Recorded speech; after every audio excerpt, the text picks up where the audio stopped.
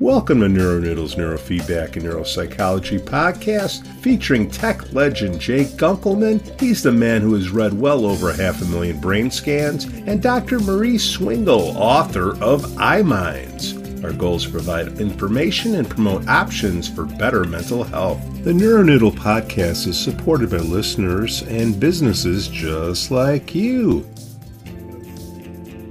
Jake Gunkelman. Good morning. What tickles your ivories this morning? Well, we've seen changes in adolescents and their psychiatric presentation. The fact that they get 2 hours less sleep per night.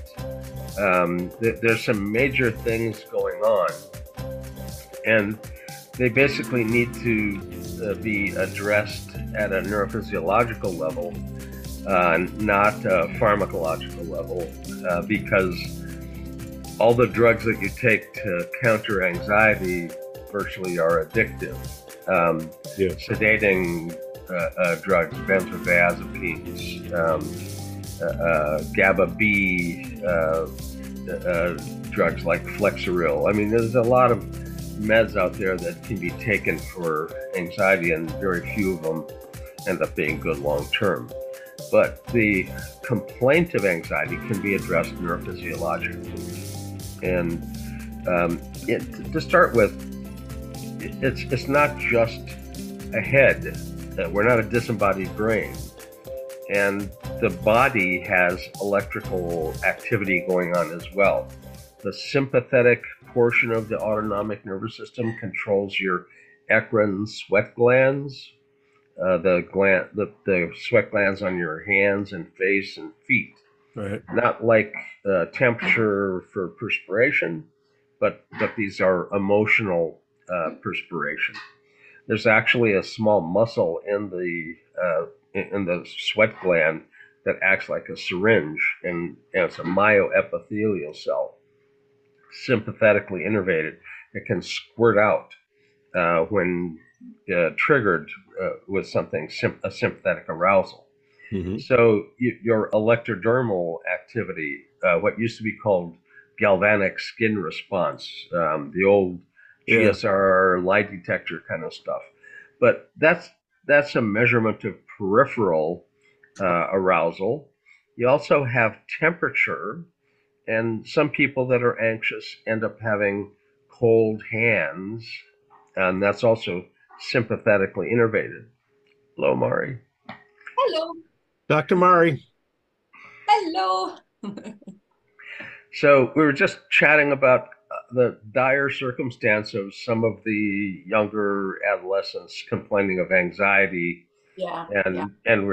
I was just saying it's not all, anxiety isn't all in your head, and the peripheral measurement, peripheral to who, it's the same person, but the electrodermal activity, and I described the eccrine sweat glands and sympathetic innervation.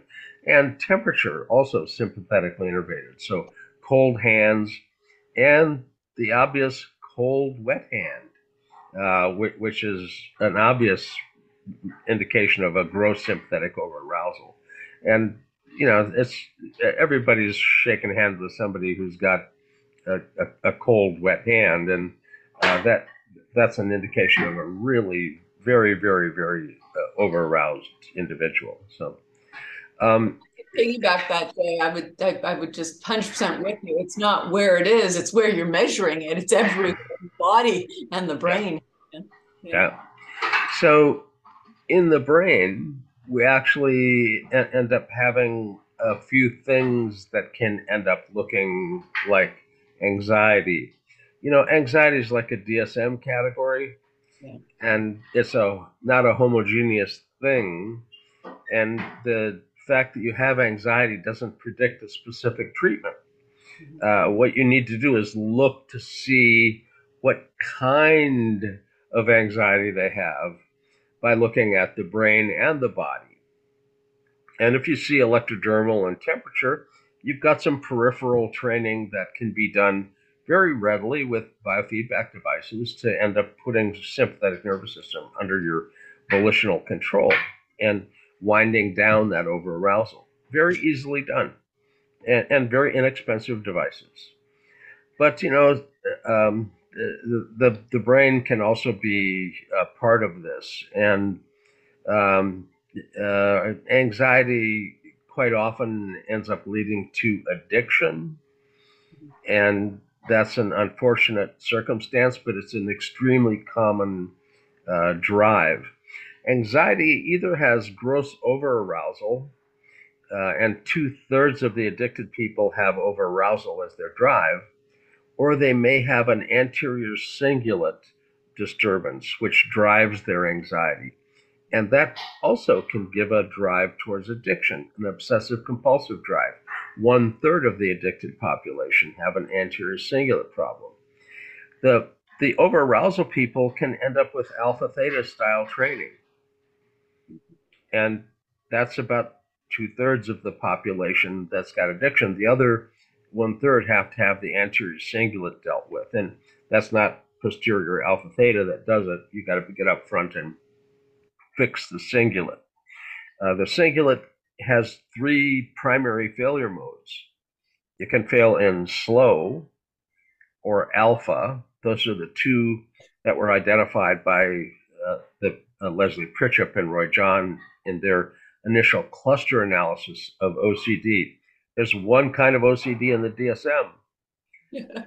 So why not just look for two kinds with a cluster analysis? And it found a slow cluster that responded 15% of the time to an SSRI, which is commonly what's given for OCD.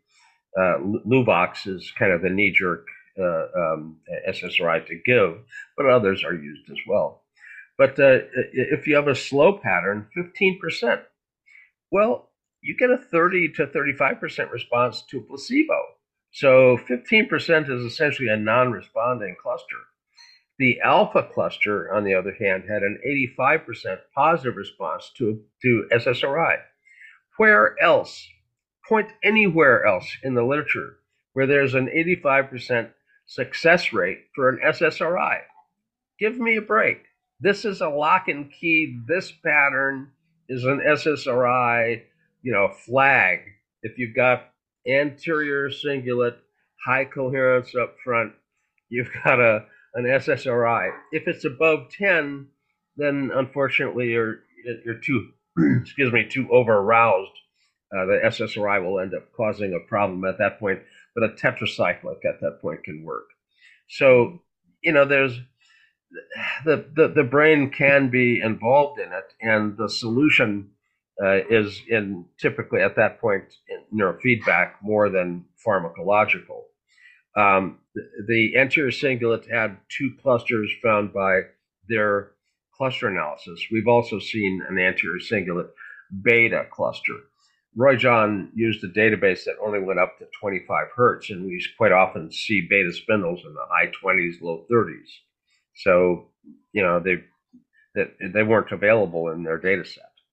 So, but if you disturb the cingulate's function with alpha or theta or beta, what you get is a dysfunctional cingulate giving you either a locked on, like OCD, or a locked off, amotivation, lack of initiation, anhedonia. So, we can't tell when we look at it whether it's on or off. We could just say, wow, that's not what, it's not working. And we can design an intervention to fix that. And, it's not an easy spot to get at. It's deep, but it projects the EEG projects up to the surface there well enough. We can get at it from a surface electrode. There's some people that design a Loretta source localization to actually describe the anterior cingulate that they're going to be training, and they train it with the S Loretta, not a Z-score Loretta, but an S Loretta, just looking for that as the source. And then you already have to know whether it's just because you define the source doesn't mean you're suppressing the right kind of content. You've got to know whether it's a theta or an alpha or a beta, and target the appropriate frequencies for training. But it's also the case that in anxiety, there's a certain percentage of them that have unexpected epileptiform discharges. In the literature, it varies. There's not a whole bunch of studies, but the few that are there, one shows a 12% incidence. And you say, oh, well, 12%, that's not so much, is it? Well, the background population is the 3%. So 12 is a 400% increase above baseline. So that's not great. But if you have panic on top of the anxiety, the odds go up to about a third. So, if you don't look at the EEG, you don't know whether they've got epileptiform discharges, and you might treat them with a pharmacological agent that may potentiate more if you don't know that they're there. If you know they're there, you can choose how to treat them, and there's a number of ways, obviously. Yeah, nothing like treating the wrong condition. Yeah. But if you don't mind, I'd love to, as always, we go around the world within 3 minutes. So I want to pick a couple of pinpoints. But yeah, I also think we have to be a little bit cautious of the term anxiety. I want to play a little bit of a semantic game here. I really like using the term arousal.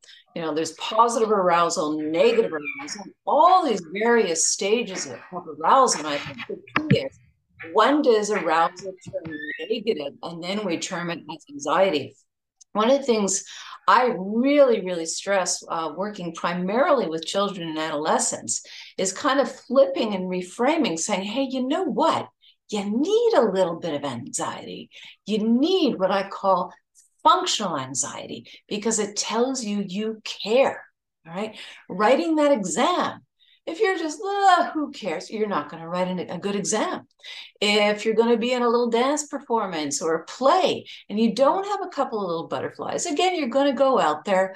Who cares? Not learn your routine, etc. So I think it's really, really important to frame this in terms of the human self-messaging system, and when to listen to it versus when it's too loud and it's screaming, creating that dysfunction. And then, of course, I think that's your link into addiction. When the scream of the anxiety, the nervousness, etc., is so high, that's where we all become attracted to self-medicating behaviors. But I think in our modern I'd say pathologizing culture, we press, pun intended, the panic button a little bit too quickly. And some of the work that we do is, we hook people up, show them where this emotion is coming from in the brain, and see, is it working for you? Is it not working for you? And what do we need to tone down versus not tone down? Now, looping back to Jay, if this is actually a micro seizure that we're calling panic, and it's actually something entirely different, then that's a different story. But there's a whole range in our reality.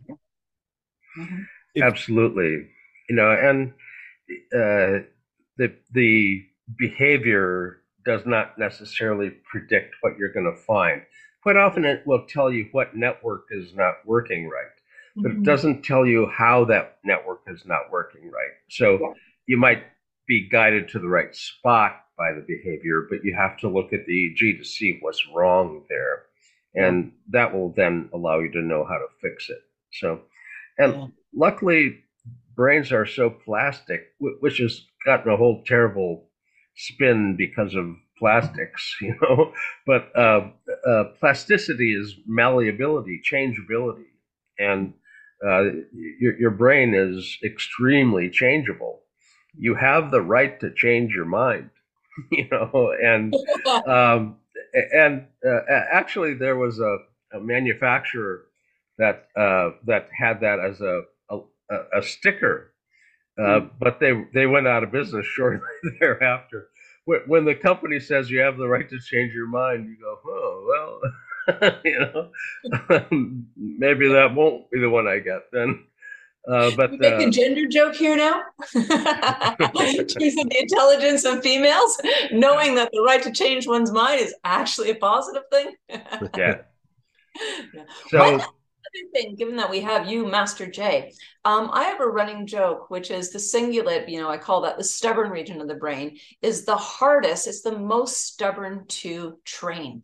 Any tips for our viewers in terms of best ways to access that region? I can share in terms of, what I do.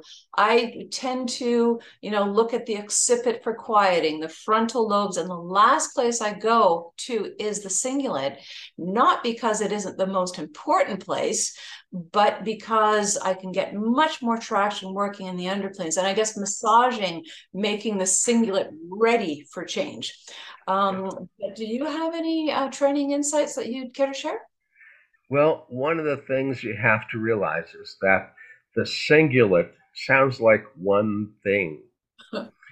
but it's actually the cognitive division, the rostral, and the subgenual affective divisions. So you have to know what you're shooting at before you go placing your electrodes.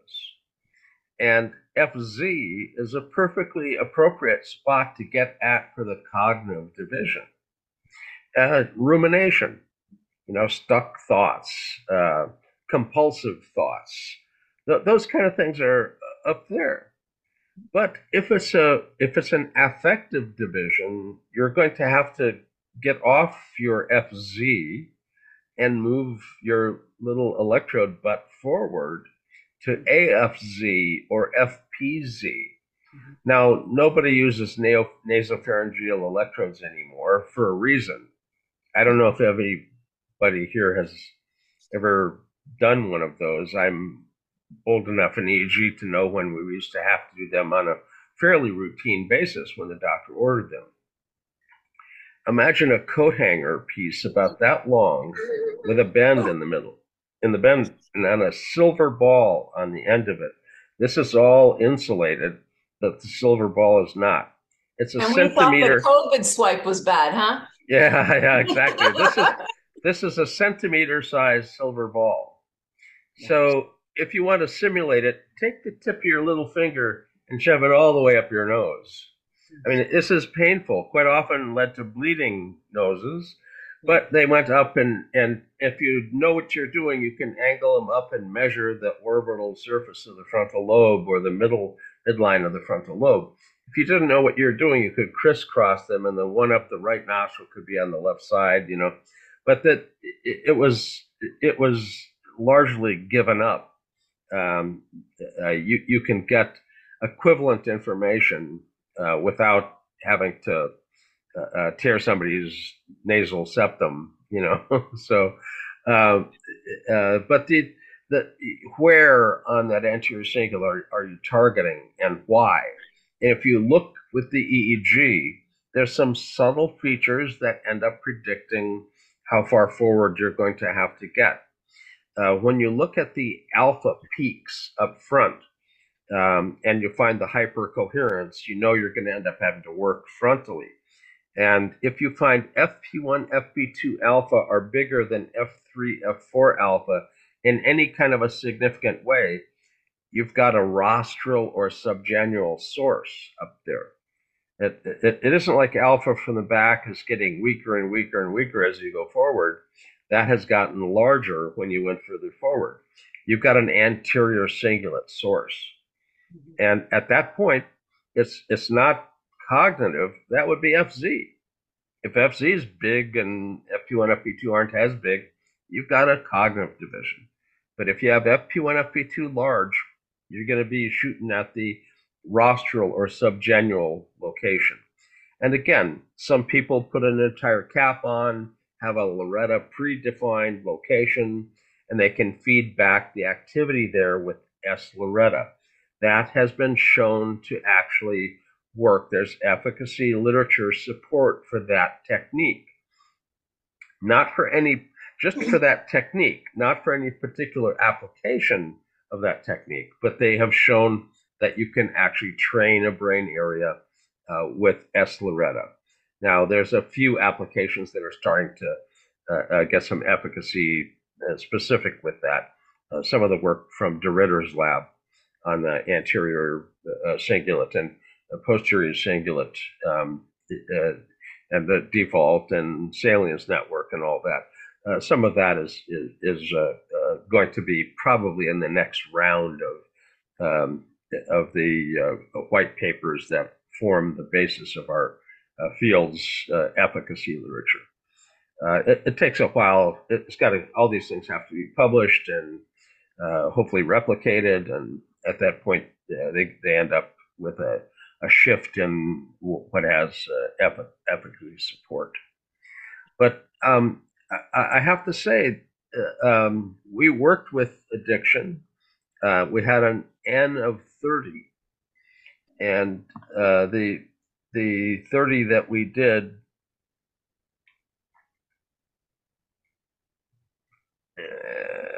here we are. This was the publication in biofeedback, but I've got a PowerPoint which has got a little better graphics. You don't need to focus on the statistics of addiction. I mean, for goodness sakes, everybody knows it costs us a damn fortune, and if you spend money on treatment, it saves you money on problems. But that, you know, we actually do have efficacy literature. Our field, back when I was president of ISNR and Don Moss was president of AAPB, we got a group together, this group, and they came up with a template that could end up guiding you as to how efficacious the application you're talking about actually was. What kind of study you need to have to make what kind of claim. And using that, we actually have probably efficacious as the level of support for both the Peniston and the Scott protocols.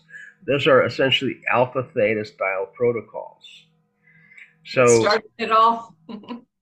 and again, Peniston Kukulski did some sympathetic training with electrodermal or temperature, and then did the alpha theta. Scott does some HRV, but they also have some pre-treatment either with SMR or beta or suppression to get rid of an alpha or a theta problem before the alpha theta is trained.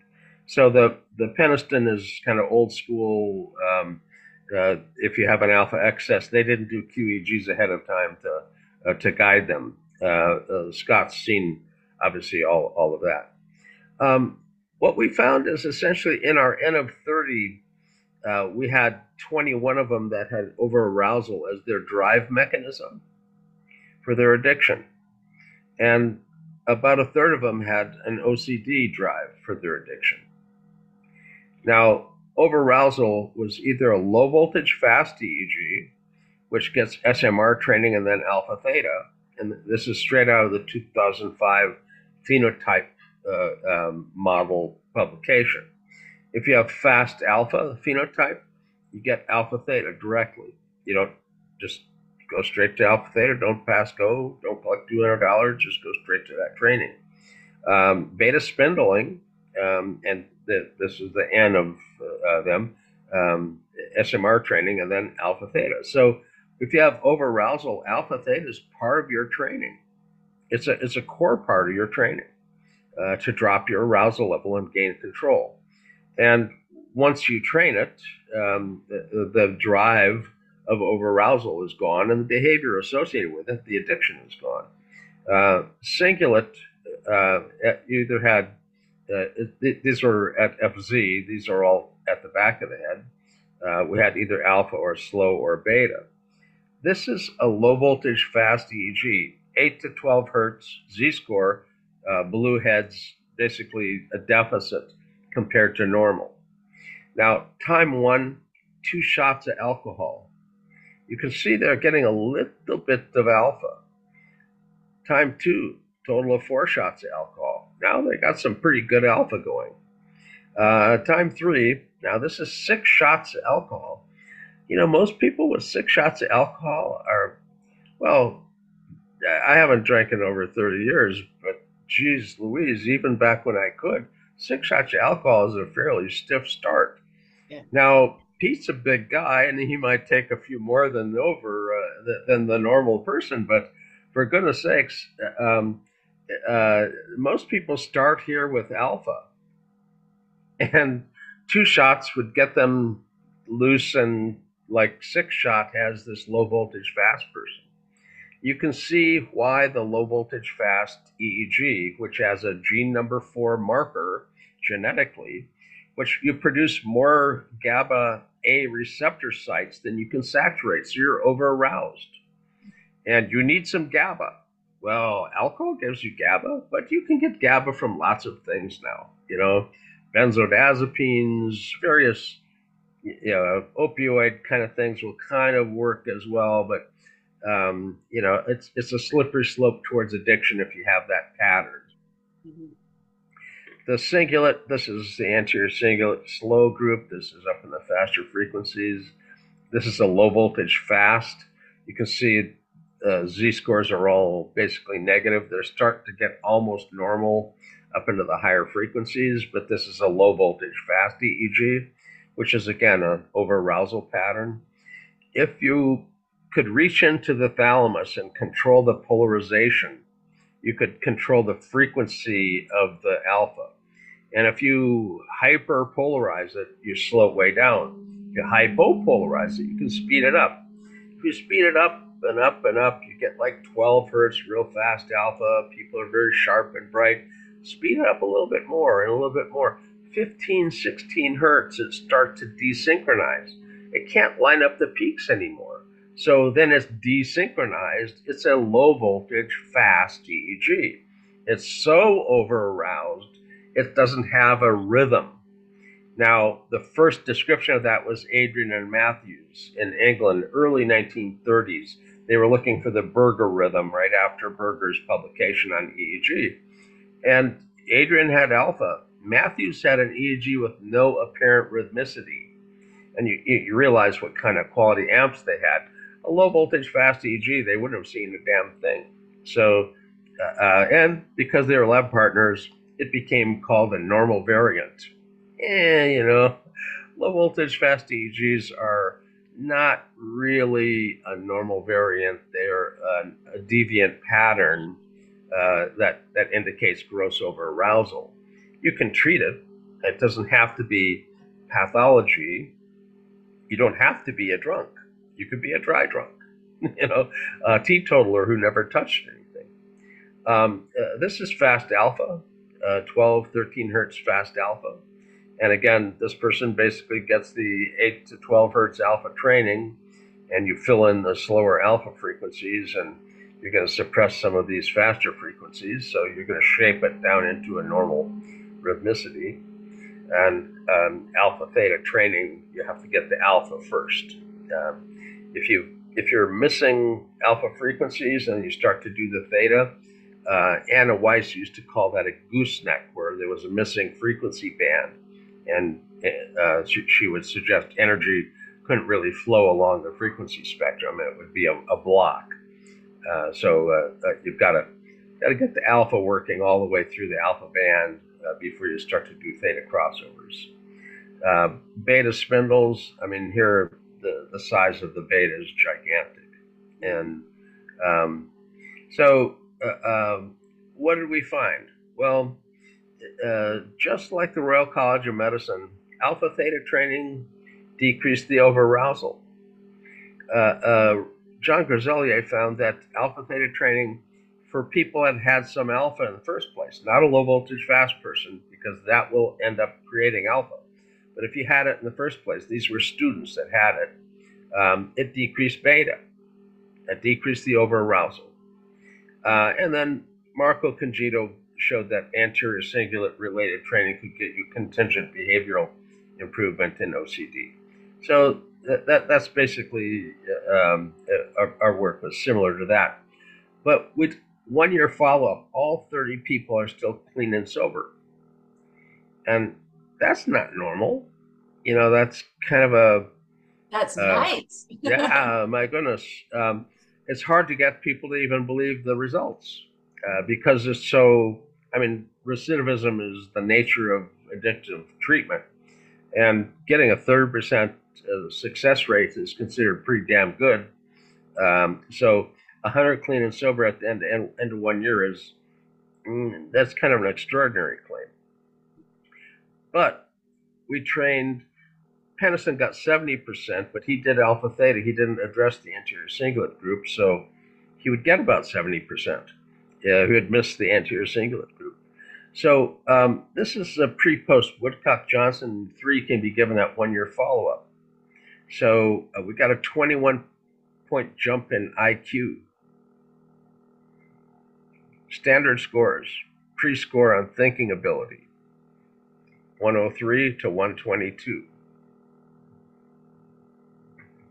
Cognitive efficiency, standard score, 94 to 118. These, when you make the brain work better, it works better. And a 21-point IQ jump is not supposed to happen. Look at the IQ manual stuff. They say, well, a small percentage change, a little variability, but 21-point jump, come on, that's unheard of. Audiovisual learning ability. This isn't a great score to start with, but it turned out pretty well. Now, this is delayed recall. That score for a delayed recall is awful. If you hide a $10 bill under your keyboard on the computer and tell them at the end of the session, if you can tell me where the $10 is, you get to keep it. You could probably keep that $10 during the end of that session. Their ability to remember anything for 30 minutes is pretty slim. It came up to normal, but it started out really bad. And here the mean is 65. Over here, 65 is about here. So well, here, Jay, you're talking about, brain effects, but also life effects. I think one of the other things that, I'm going to play with elephants with alcoholism, but the elephant in the room is if you remove a consistent sedative, your intelligence is going to shoot up as well. So I think you're getting this from both sides. So to me, these results are beautiful and of course should be celebrated, but they shouldn't be so surprising given what you were doing. It's something that works. We added neurofeedback based on their phenotype to a kind of a standard stepper program. It wasn't a bad stepper program. It was a fairly expensive one, but still the model wasn't anything different than what you'd find in most 12-step programs. Well, I don't know. Also, Jay, the other thing you have to consider is you're not just removing the alcohol, you're quieting, right? Yes. So it makes a huge difference, talking about reasons for sliding back and recidivism. In this program, it wasn't all alcoholism either. Oh, all right. So there were a variety of, I think the point that said, somebody who's got a low voltage fast that gets into alcohol will potentially at some point want to have a little cocaine so they can have a little more alcohol. So, the mix. That's the party model, isn't it? the mix of once you're into an addictive lifestyle, what you have access to largely ends up determining stuff. And but some addictions are much more damaging than others. Cocaine, crack, cocaine, and then obviously the death rate with opioids and fentanyl and all of that. So addiction is hazardous to life and limb, and it's damaging to life and quality of life and relationships in life. And teenagers right now have a lot of stress. Now, stress is not bad. Strain is bad. Mhm. You know, uh, stress is the fire that was lit under your butt that got you up to go do something. Um, Strain is sitting there so long that your butt gets burned. You know, so um, you you really do need stressors in life, but you need to handle them properly. Chronic stress ends up being damaging. That's problematic. Well, You we're know, looping right back into the anxiety, the discussion on anxiety. yeah. It's semantics about frequency and consistency and levels. Yeah. Yeah. If your arousal is kicked up because of anxiety and the stress is chronic, your brain responds to the stress by making cortisol. And if it makes cortisol consistently all the time, it actually shrinks your hippocampus. So your memory processor isn't going to be really that functional. And to a certain extent, some of the very poor memory performance within the study may have been predicted by, you know, drugs and alcohol negatively impacting brain function, and that, hippocampus not working so well. So how do you reinflate the hippocampus, Jay? Well, we basically hope to not end up damaging it, but you know, a long time ago, I would have thought that the white matter was just wiring and it was fixed. Once you got it, that was what you got. And, Mario Beauregard at Montreal Neurological published a couple of papers showing that neurofeedback changed white matter and gray matter. And that should have been enough for me, but I'm a little slow. And it took me one more kick in the head to get it. And that was Dr. Pineda's work at San Diego on autism, where they used diffusion tensor imaging. And the neurofeedback seemed to sculpt the white matter that was observed in the DTI studies. So, yeah, and, gray matter and white matter. Now, you've got hippocampus that, if it's severely damaged, it usually isn't seen to have a major recovery. But that's structure, not function. And as an example, in Parkinsonism, the damage to the substantia nigra has to be about 70% gone before you show your tremor. So, the fact that you've lost 20% of your hippocampus may not be a fatal blow to hippocampal function. You Don't tell the probably kids that. you probably still have some capacity there as long as you don't continue to whittle away at it. Um, uh, you know, the kids' theta beta ratio in 1999 was able to predict the occurrence of ADD, ADHD from normal, 95 to 98% accurate. The amount of sleep they get now is 2 hours less per night. And the theta beta ratio effect size went from 1.8, which is how you get that high of percent accuracy, differentiating two groups from each other. Effect size is the way you measure that. It went down to 0.2 to 0.4. Those groups are overlapping so bad you can't tell one from the other anymore based on the theta beta ratio. Yeah. The ratios up around 12 to 1 start to become a little more likely to be in the ADD group, but it used to be outside normal at 5 to 1. Yeah. That was 3 standard deviations out back in 1999. So it's the lack of sleep is considerably damaging to brain function. And during sleep you consolidate memory. During sleep you produce growth hormone, which allows you to recover from the wear and tear and allows you to grow new brain connections that you can play REM back through to consolidate memories with. Sleep is a critical piece of function. And if you Thank you disturb your so sleep much too for bringing badly, that up, Jay. I think you know that we keep a really strong clinical database. We've been doing so now for over 20 years, and tracking that is just it's phenomenal what we're seeing. And I think it's the generalized hyperarousal and sleep deprivation in the whole population. We have to start taking this seriously. Yeah. yeah. And there are some kids now, when we do testing on them, they're actually achieving vertex sharp waves indicating stage 2 sleep with their eyes open, and that's a sleep disorder. Yeah. That's essentially narcolepsy with no cataplexy. You can't stay awake. Yeah. Eyes open. Yeah, when we put caps on kids now, like they're just gone to the point there. We just stop the assessment. There's no point in doing it. You're just getting a person snoozing.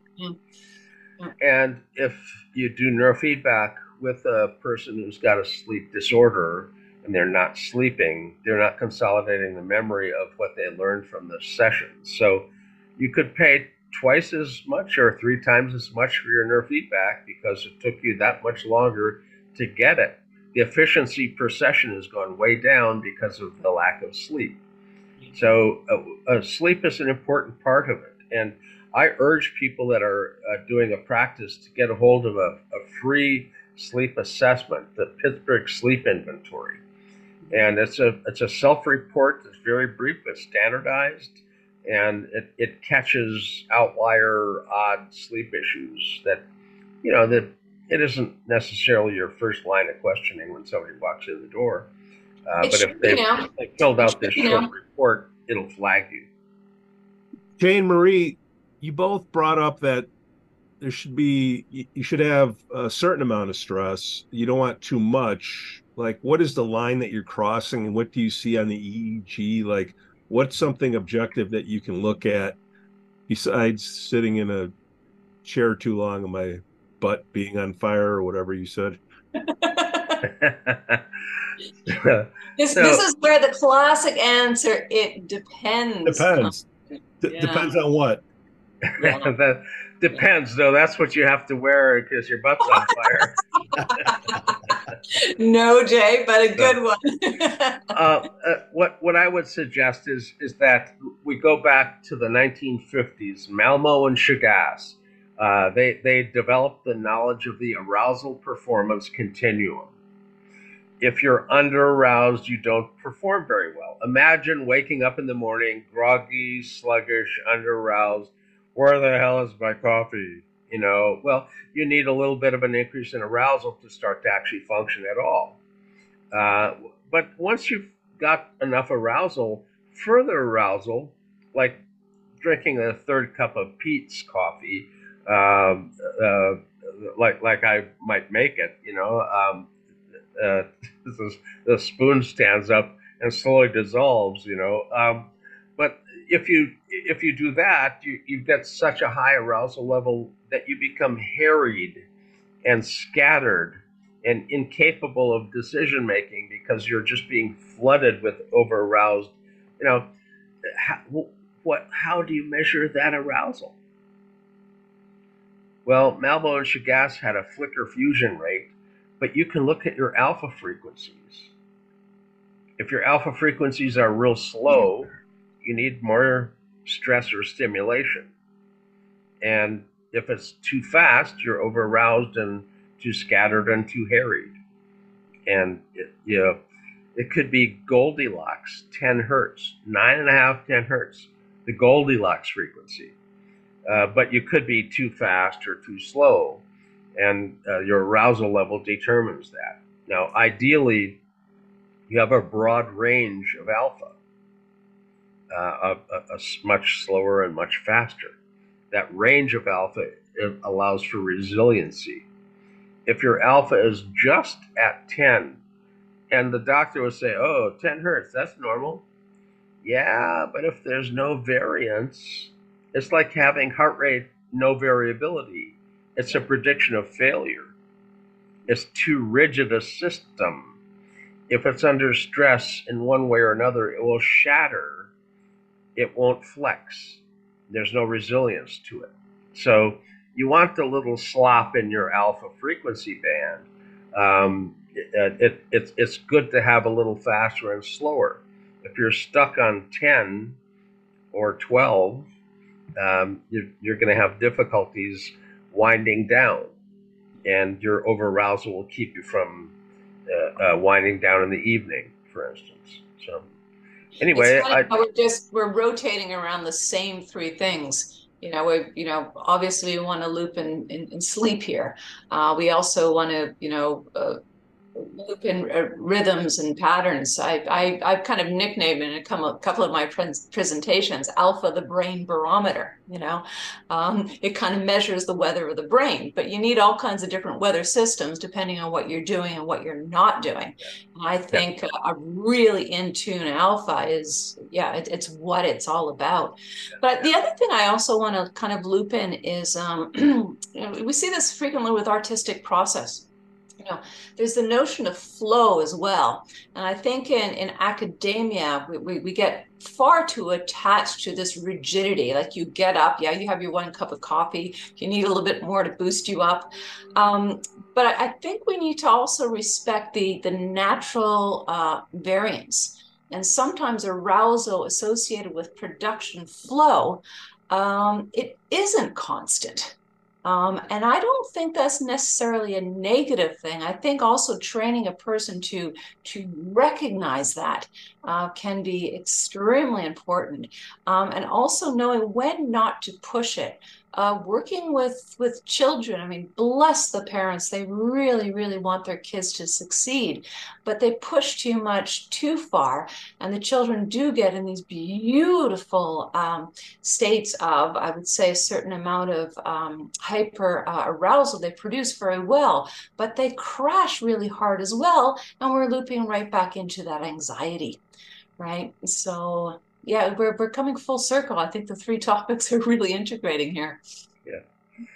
In the EEG, eyes open, when we have anxiety and PTSD, we end up seeing lambda waves. And the lambda waves end up indicating that the amygdala is overactivated with emotion. And it changes the thalamic gating, and the arrival of every visual input at the back of your head ends up being a gigantic lambda wave. So, and you're visual hypervigilant, so you see lambda, lambda, lambda, lambda, lambda, lambda, which is a normal rhythm of, well, it's a normal event associated with visual scanning.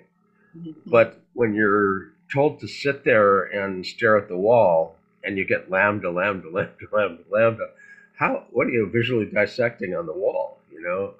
It's just visual hypervigilance. And then when you close the eyes, you turn on the default mode system, and the right temporal parietal junction, T6 or old T6, new P8, as an electrode site, gets a gigantic alpha peak. And that basically, there's an idling of the social perceptual area.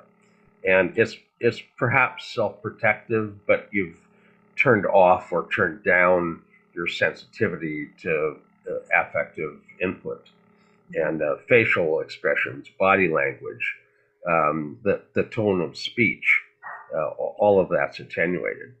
Well, looping back into my work, that's what I see also with individuals who really, really use screens excessively. Anyway, we've got ability to end up training those sites and changing those patterns.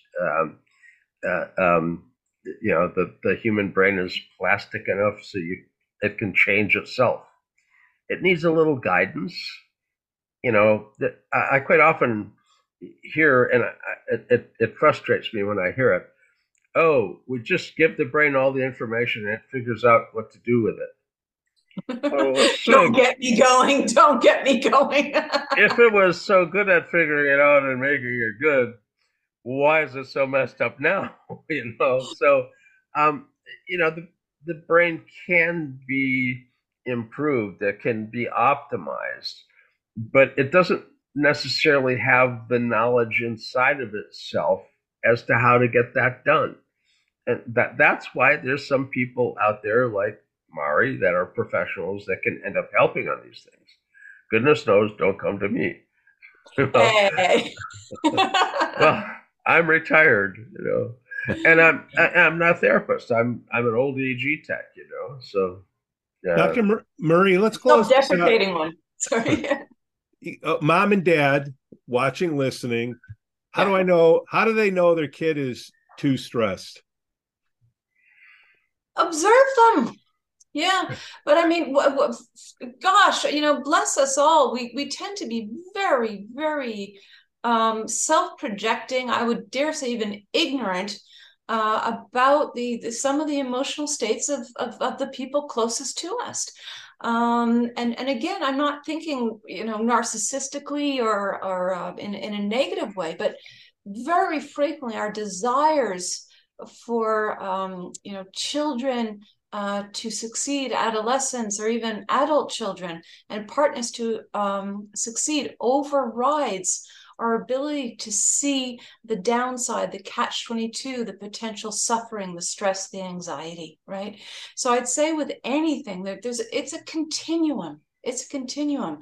I mean, the opposite that we're really seeing now is many, oh, poor darling, sit on your bed with your feet up and watch your screen. Life is too stressful. I mean, that's the opposite. We're seeing it all. But I would just say, talk with your kids, observe them, really see what makes them tick, push them enough so that they have all the tools that they need for the choices they want to make and be self-sufficient, happy, independent, successful people. Yeah, get in there, be there. If you're a techie kind of a parent, you might consider getting them an Oura ring or a Fitbit or an Apple Watch that will end up monitoring their physiology so that they can become tuned into that. They can watch their own heart rate variability. They can look at their sleep scores, and it does make some suggestions. Oh, I'm going to disagree with the great Jay. Yeah, I think people get obsessed with that and they lose their ability to feel within self. I think it can be extremely important to ensure that you learn and without some kind of external device telling you how you're feeling based on your physiology. Now, as a starting point to understand, I'm completely with you. But I think at some point it's imperative to drop this. Like, you shouldn't need a device to tell you that you're sleepy and it's time to go to bed. You shouldn't That's why tell you you're feedback is provided to sensitize you to the internal state so you no longer depend on the device. Okay. But occasionally the device is needed to focus you on the internal sensation so that you can control it well enough. So you don't need the device. But I do suggest that adolescents who have sleep difficulties, the Oura Ring allows them to document exactly what kind of sleep problem it is. If it's an apnea, it has to be treated, and it'll catch the hypoxia. So anyway, techie parents, the possibility of monitoring technology, again, to sensitize the kid to the internal state stuff. And they don't necessarily end up having to wear it the rest of their life. But kids don't want feedback from their parents, so that'll work. It's a third party. We all agree to disagree. Don't get addicted to your addictions. Actually, no, I think with rephrasing, Jay and I are on the same page. It's just a matter of don't let tech do the job all the time, but to have tech bring you in to understand yourself better and be one with yourself better, by all means. That's the good part of tech. Yeah. I'm going to have to ask ChatGPT what you just said. Jay Gunkelman, the man who's read over 500,000 brain scans. Dr. Marie Swingle, author of iMinds. Thank you for another outstanding episode of the NeuroNoodle Neurofeedback Podcast. Thank you. Bye. The Neuronoodle podcast is supported by listeners and businesses just like you.